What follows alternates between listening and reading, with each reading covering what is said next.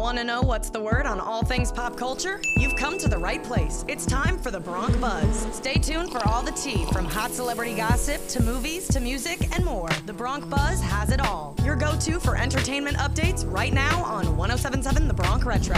You're listening to the Bronc Buzz, your daily dose of celebrity gossip, entertainment news, and pop culture on 107.7 The Bronc Retro WRC2. Just nominated for two 2024 Intercollegiate Broadcasting System Media Awards, including Best Online Streaming College Station and Best Underwritten Announcement. I'm your host, Emily O'Connor.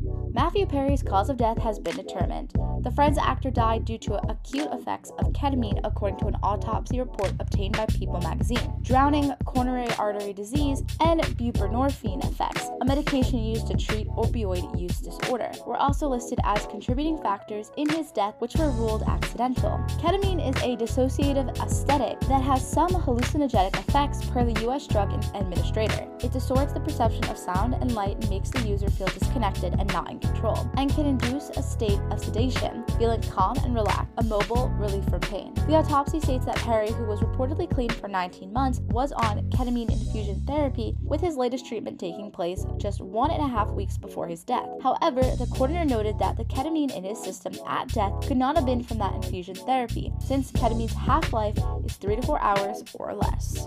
This holiday season, Nicki Minaj is thinking about children in need.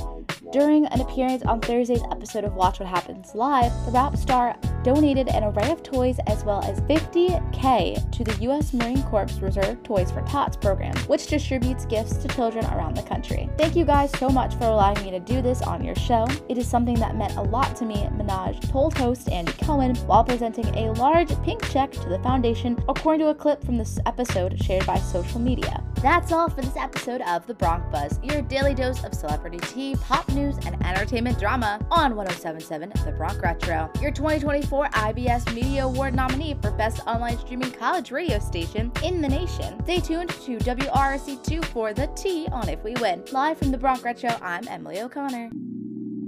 We hope that you've gotten your daily fill of movie, TV, music, pop culture news, and more. But if you've missed What's the Word with the Bronc Buzz, check out all entertainment reports on 1077thebronc.com/BroncBuzz. Now back to the classic hits of the 50s, 60s, 70s, 80s, and 90s on 1077 The Bronc Retro.